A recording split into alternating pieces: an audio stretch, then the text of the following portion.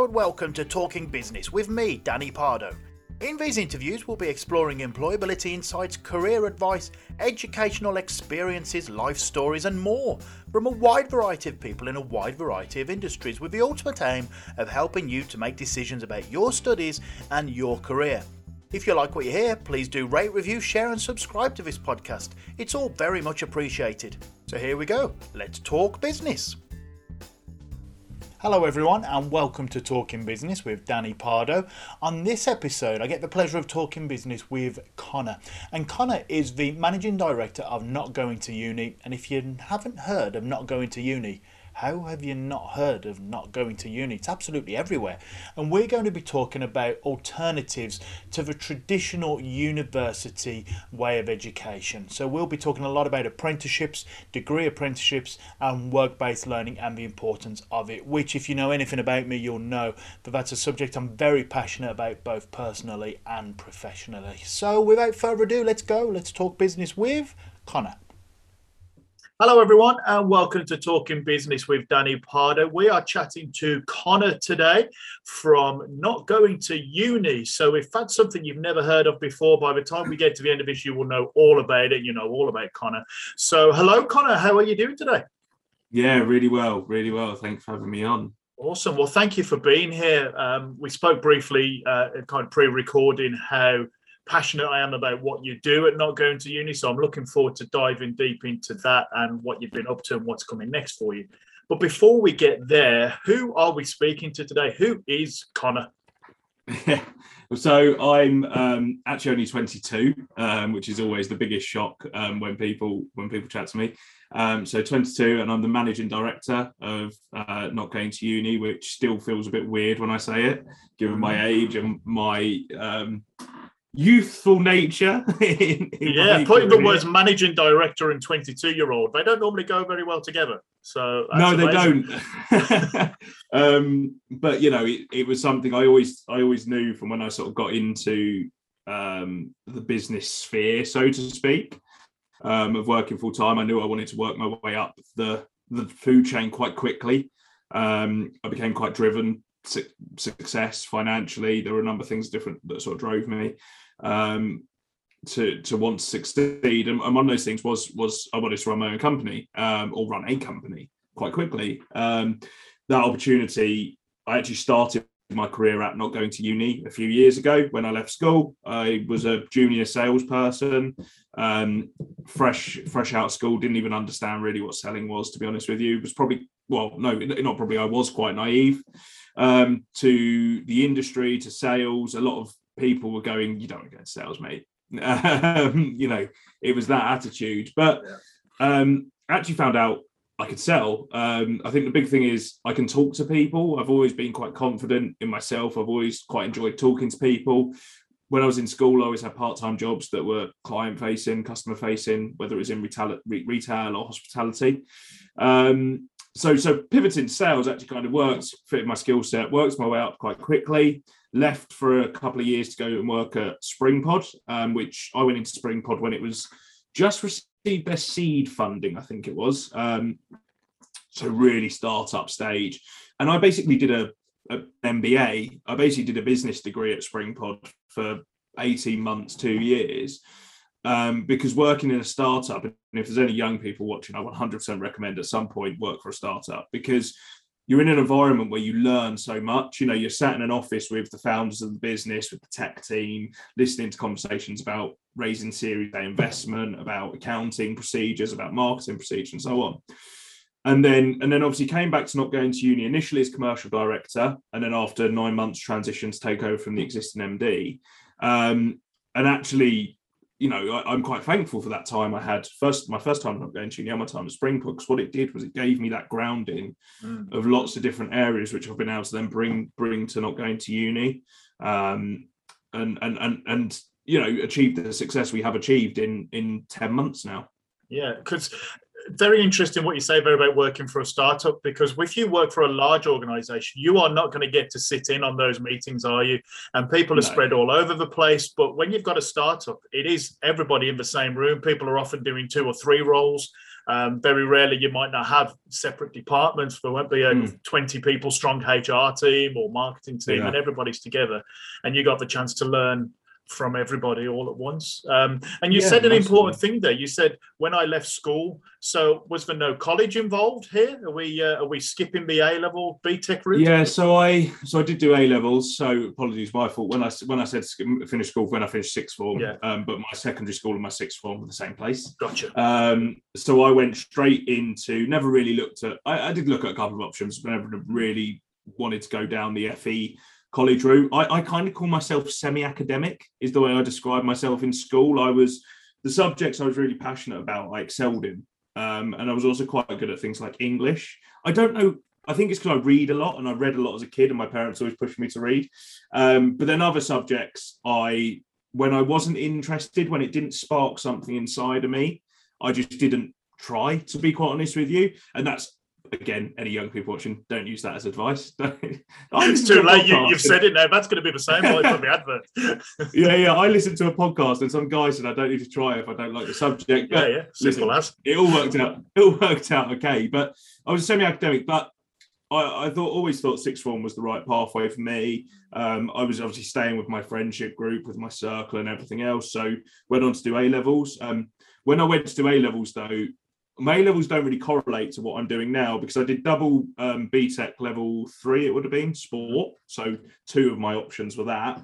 And one of them was media studies. And I guess you could say with media studies, there's some similarities, but not loads. Didn't do business, didn't do economics, didn't do a lot of things people assume I would have done. I didn't do, because I was quite big on sport. I did my FA level 1 coaching badge. I was doing a lot of football coaching and things like this. So anyway, so I went through sixth form, did do my UCAS application. Our school said we had to do our UCAS application, even though in theory you don't. But from the school's perspective, it's a stat. If they can say that 100% of students that applied for university at least got offers, it's a great stat as a sales story. I actually rejected those offers just because I looked at the market, and I looked at people I knew, and actually I knew a lot of people that went to university, and some of them were just unemployed. And I was like, so there's no guarantees here. And then a lot of people, namely one of my brother, for example, and a number of other people, didn't go to universities and were soaring. So I was like, hold on. So there's no science here really behind you guaranteed success with university and you guaranteed success without. Is kind of, I think it's down to the individual. So took the pathway of deciding to reject my offers and, go into the big bad world. And you're also not guaranteed there to the subject that you study when you're 17, 18, that will be your life as well. I mean, I presume 100%. That there was pressure on you, or maybe not pressure, but certainly maybe expectations, maybe even in your own head, that sport will be what you do for the rest of your life. Oh, and now you don't.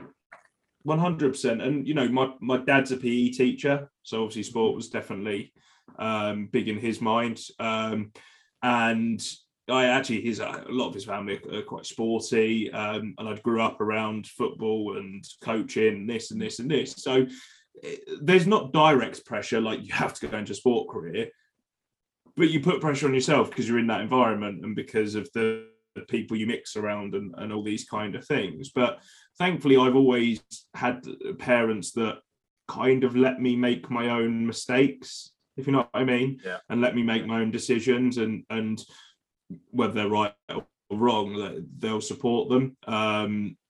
When it comes to sort of my career pathway, thankfully, it's been a lot of rights. But that's the one thing I'm glad that no one's ever said, right, I'm a PE teacher, so you have to be a PE teacher. Or, if my mom was a dentist, she says you have to be a dentist. It's never been like that. And you seem to be very happy in this role at not going to uni. It seems to match with what you believe in, by the sounds of it. But for people who don't know, what is not going to uni? And I see the initials NGTU all over LinkedIn and Twitter and things like that. So in case anybody's thinking, how is this all matching up? So what is not going to uni, and why should we check it out? Yeah, so not going to uni has actually had a lot of change in the last 10 months, it's safe to say. So at its core, Not Going to Uni is a website for school and college leavers to discover their future career. So we will work with major organisations who utilise Not Going to Uni to, promote and advertise their apprenticeships, gap years, first year jobs, traineeships, things like that. The website's been going 15 years. It was one of the first, if not the first, sort of site of its kind on the market. 15 years ago, the idea of a degree apprenticeship was a twinkle in someone's eye. But what we've actually changed to be now is we are an end-to-end recruitment marketing agency for clients wanting to engage with Gen Z and younger. One of my brief basically from a business perspective when I came in was the business is plateauing. We'd only ever done the same thing. We only ever had the job board. And it was how can we change that? How can we grow the business again? And my model that was we need to position ourselves as a recruitment marketing agency that knows how to contact and contact's part, but engage with this audience that you want to hire. So the businesses have been pillared. You've got NGTU Social, NGTU Create, NGTU Recruit.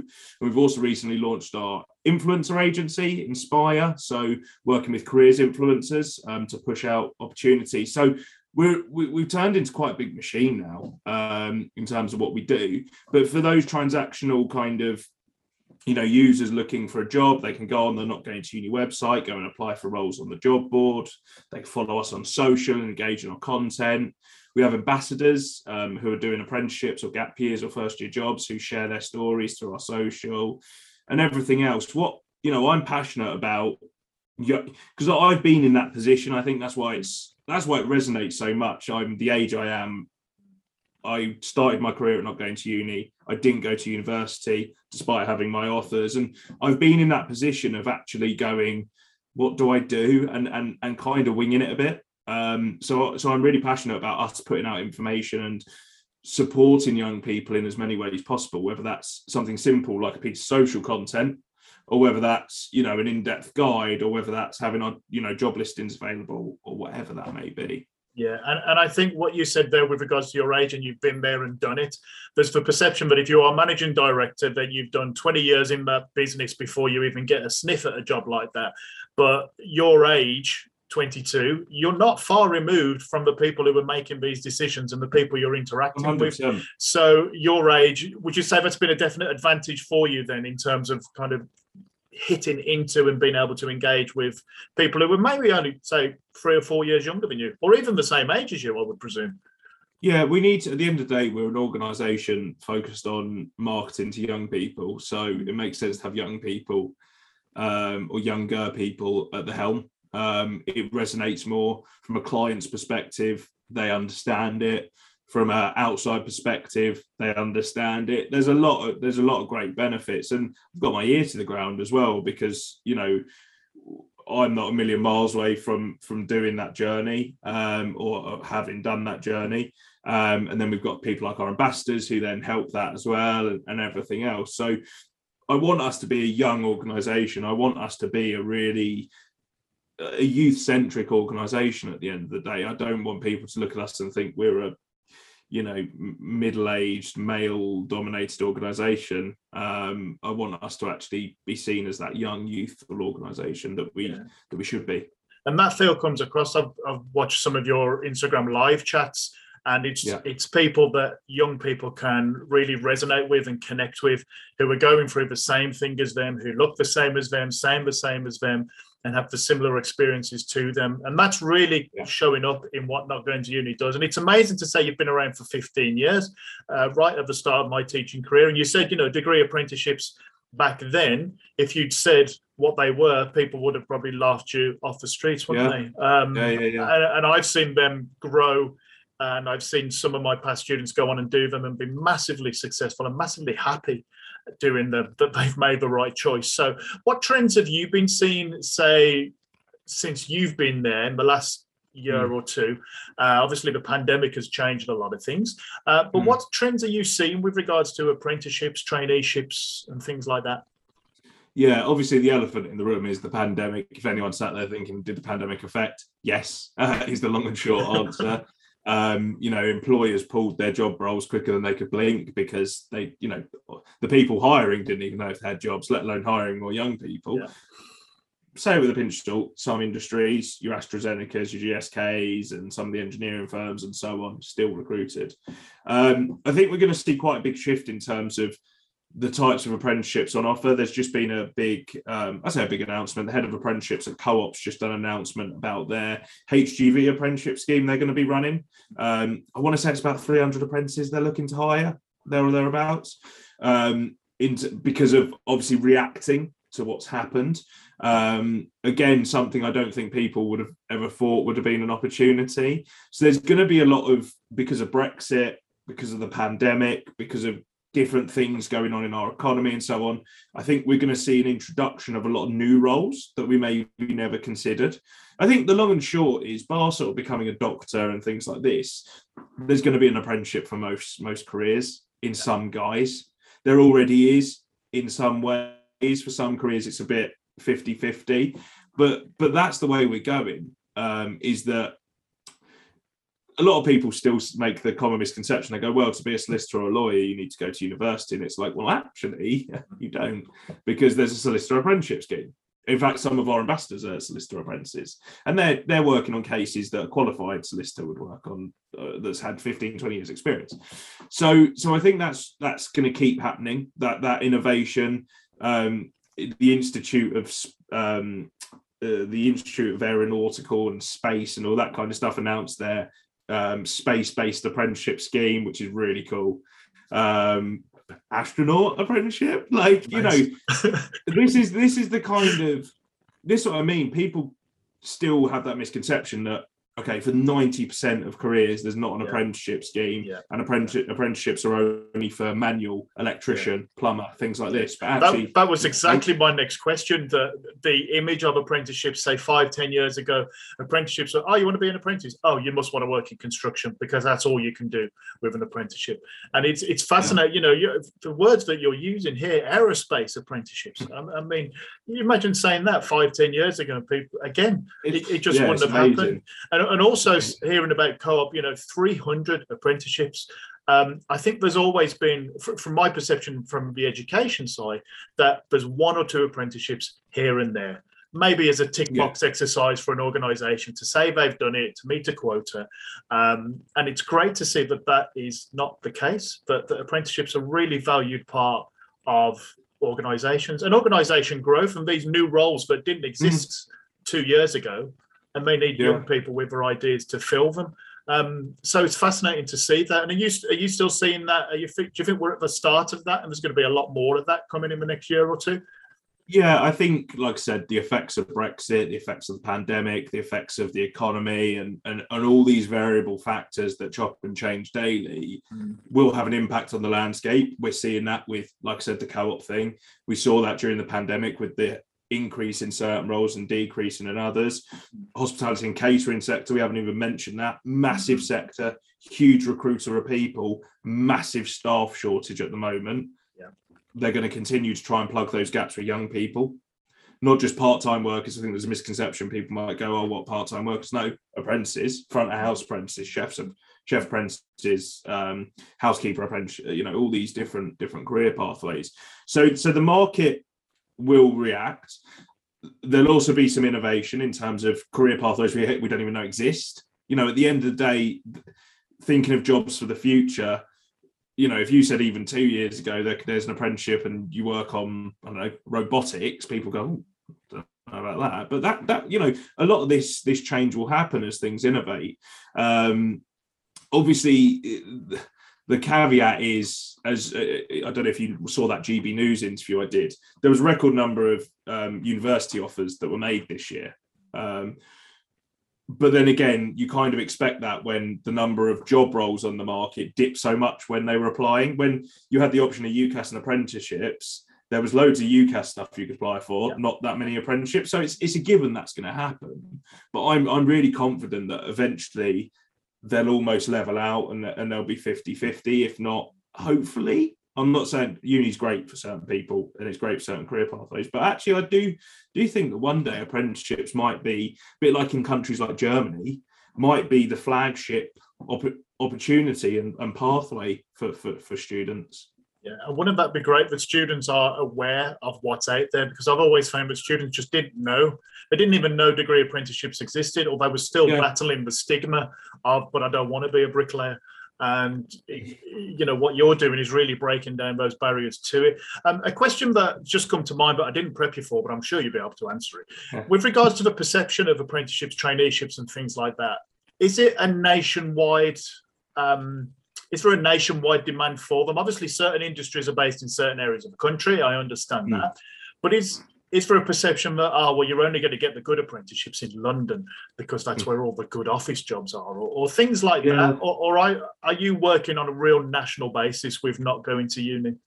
Yeah, I mean, we're definitely working on a national basis. I mean, funny enough, I was talking to a colleague the other day and we were laughing about there was a software developer for like an SME in literally the middle of nowhere. I mean, the middle of nowhere. But in terms of the role, it was the same as being a software developer at Google.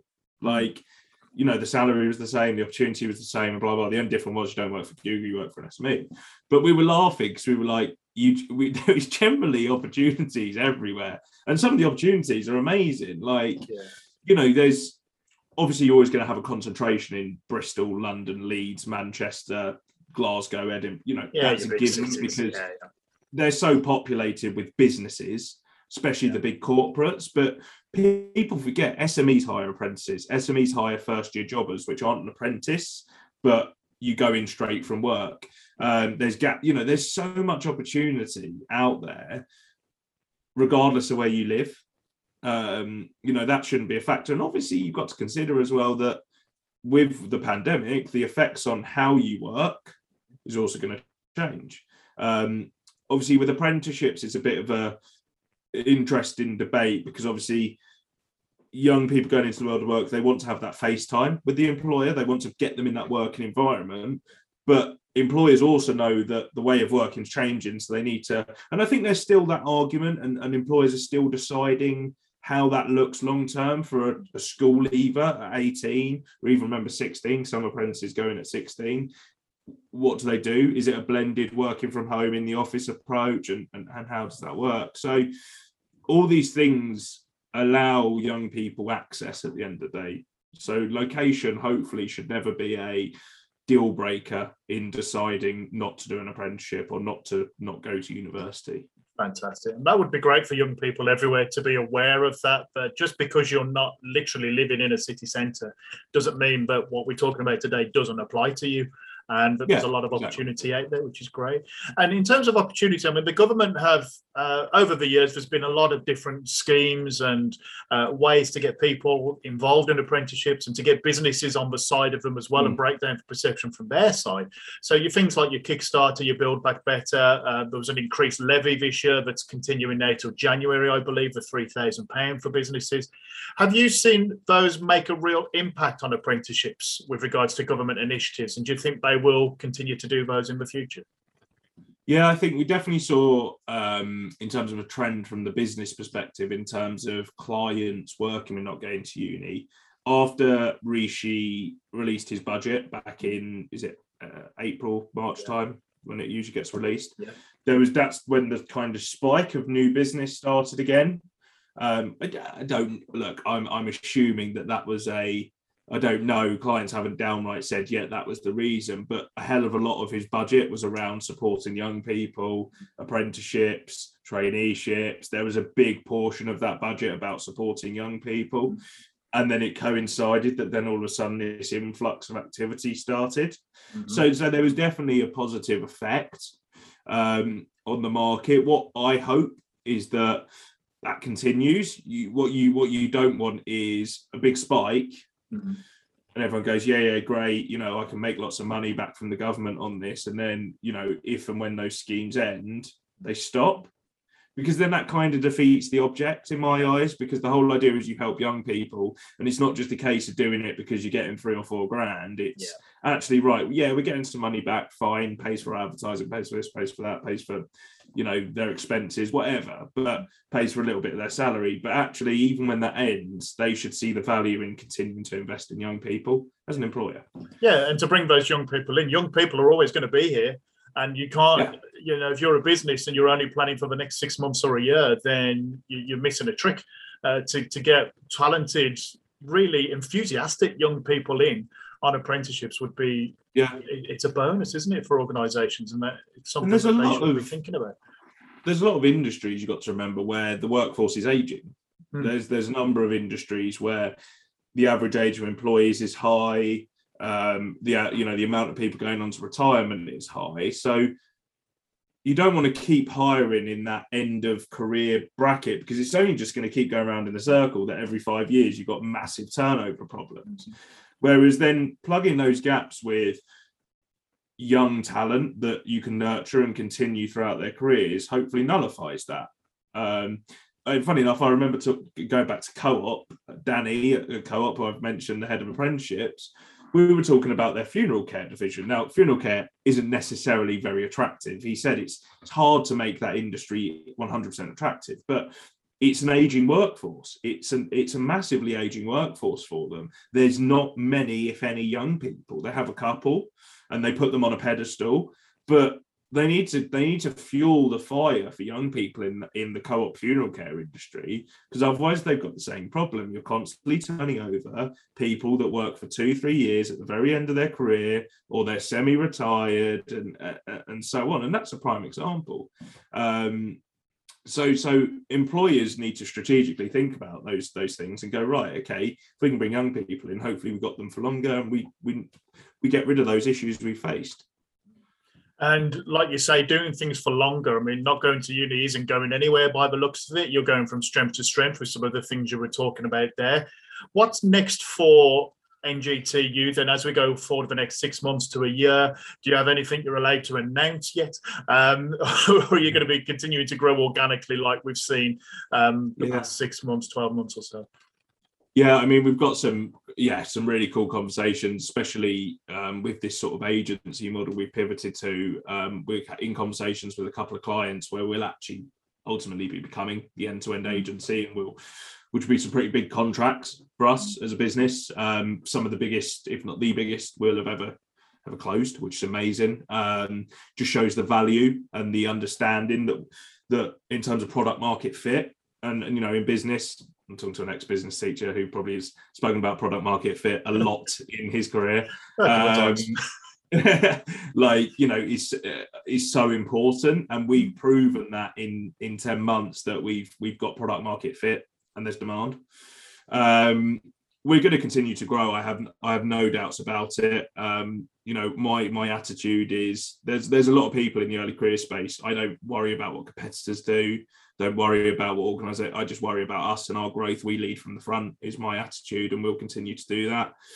And we'll continue to make a lot of noise doing it as well. More importantly, that's, I'm really passionate about what we do, and I'm passionate about making as much noise as possible whilst we do it, because that has ample benefits. Funny enough, I got a call with someone the other day, and they started the call, didn't even say, "Hi, how are you?" They went, "I see you everywhere." They were like, "You're literally, I can't get rid of you." They're like, "I go on Google, I find you. I go on social, I find you. I go on my LinkedIn, you're there." This is what I said to you before LinkedIn, wasn't it? But I'm seeing all the initials all over the shop. Yeah, and that's that's great. That's what we want to hear, at the end of the day. So we're going to continue. This year we should have a really strong financial year for us as a business, which is great. Next year we should see another 20-30% growth on top of that, and there and out. And I've got a great team behind me, a team that's going to grow as well, for sure. We have a core team of people employed by Not Going to Uni, and then an extended team of freelancers and contractors that work for us as well, who are fantastic, and that will keep growing, especially as the business keeps growing and obviously the revenue keeps growing. So yeah, it's an exciting time. It feels like I'm strapped to a rocket ship at the moment. Non-stop, isn't it, now for you? That's amazing. And 20-30% growth, there's going to be a lot of businesses would be very envious of that in this current economic climate. So that is not to be sniffed at all, is it? For sure, yeah. Yeah. So as we roll up, I'm going to ask you two more questions. What I haven't really prepped you for them, but hey, you're doing amazing. So the next one, and I know you can answer this, is for people who have watched this, for young people who have watched this or listened to this, and they're still going, yeah, but university is like, that's what we do in our family, or this is what I'm supposed to do. Why should a young person choose an apprenticeship? How long's a piece of string? About The 2 or 3 minutes. I mean, the one thing you've got to remember is you go to university, you pay for the qualification. Let's say you want to do a degree. Let's say you want to do accounting at university. You can do an accounting degree apprenticeship. Your degree's paid for. You get a salary. You get the same qualification. Oh, and you're also 3 years ahead of everyone with your job. I know this sounds really, really kind of blasé, but in my eyes, it's a bit of a no-brainer when you put it as simply as that. If you can find your degree you want as a degree apprenticeship, and you realise your degree's free, there's no debt, you get paid. Plus, you probably go to a decent firm, and you get 3 years of work experience, which puts you hugely ahead of your peers. What's the question? Do you know what I mean? Like it does bode that kind of attitude of, well, what's the difference? I think. Yeah. And the other thing just to mention is parents are still the biggest problem in that debate. And the more we can do to educate parents, the better, because they will often be the reason, not all the time, but a fair amount of the time, that a child goes down that university route. And that it shouldn't be like that. I said it at the end of my GB News interview, and I'll say it again now. Whatever a young person decides to do, support them in that. You shouldn't be going, oh, well, I wanted to gloat to Aunt Sandra that you went to university. And, you should be gloating to Aunt Sandra that you're working at EY as an accountancy apprentice, because that's cool. That's good. That's amazing. People work a lot of years to do that. So it needs to be more from a position of support than often it's from a position of gloat, and it's from a position of status. And it's not a status thing.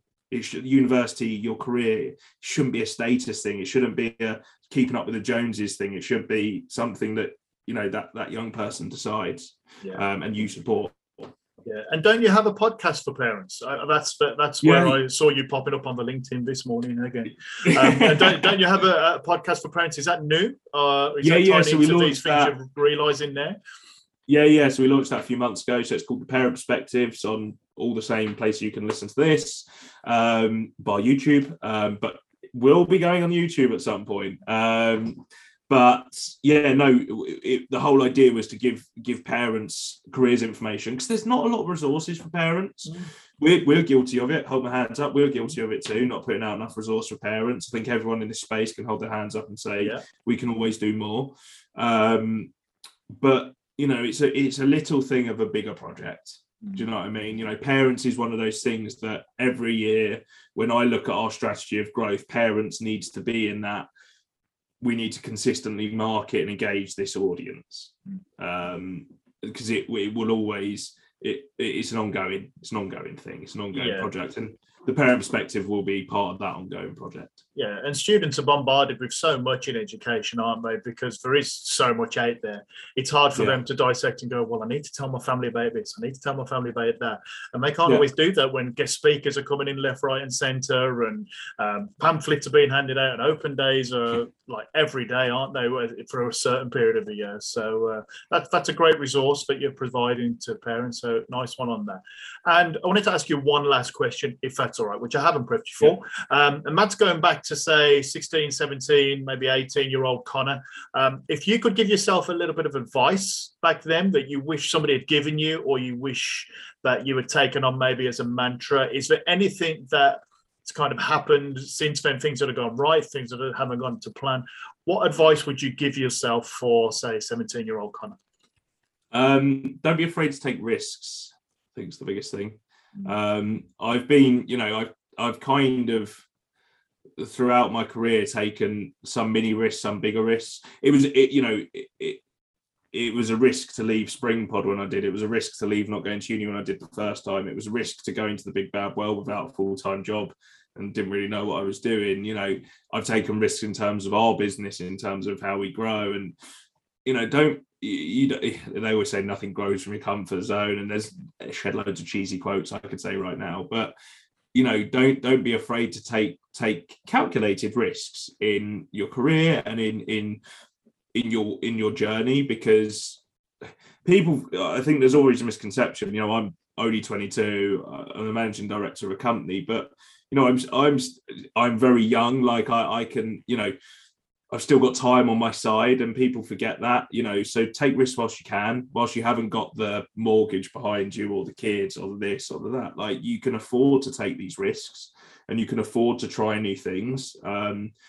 You don't need to have your life made by 30. There's a really horrible misconception in the world that, by 30 in this day and age, because of Instagram, social media, like, you need to have a wife, have a kid, have a house, you need to have $1 million in the bank and own a load of NFTs and do this and do that. And actually, do you? Because, you look at historically, most millionaires didn't make their millions until 40 plus. And, there's a lot of things out there. So whilst you're young, enjoy it, take risks. And remember that time's on your side, more importantly.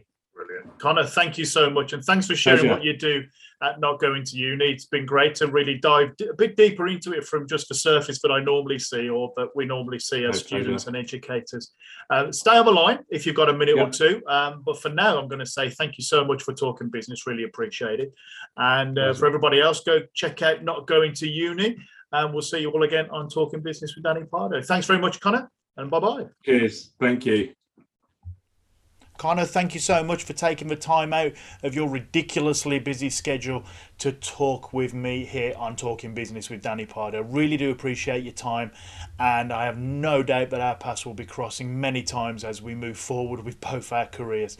So, Connor, thank you, and all the best to you and your team there at Not Going to Uni, and to everybody else, a big thank you as well. I appreciate the new likes, subscribers, ratings, reviews. Really appreciate those reviews. And you can say hi on all the social medias that you can find. I appreciate it. And until next time, thank you and cheerio. Thanks for listening to this episode of Talking Business with me, Danny Pardo. I hope the advice and insights in this episode make a difference to you, your studies and your career. You can find more by searching for Pardo's Business, that's me by the way, on Google, YouTube and Instagram. I'm also at Pardo's Business on Twitter. If you like what you heard, please do take a moment to rate, review, share and subscribe to this podcast. It's all very much appreciated. We'll catch you again soon on the next episode of Talking Business with Danny Pardo. Thanks and cheerio!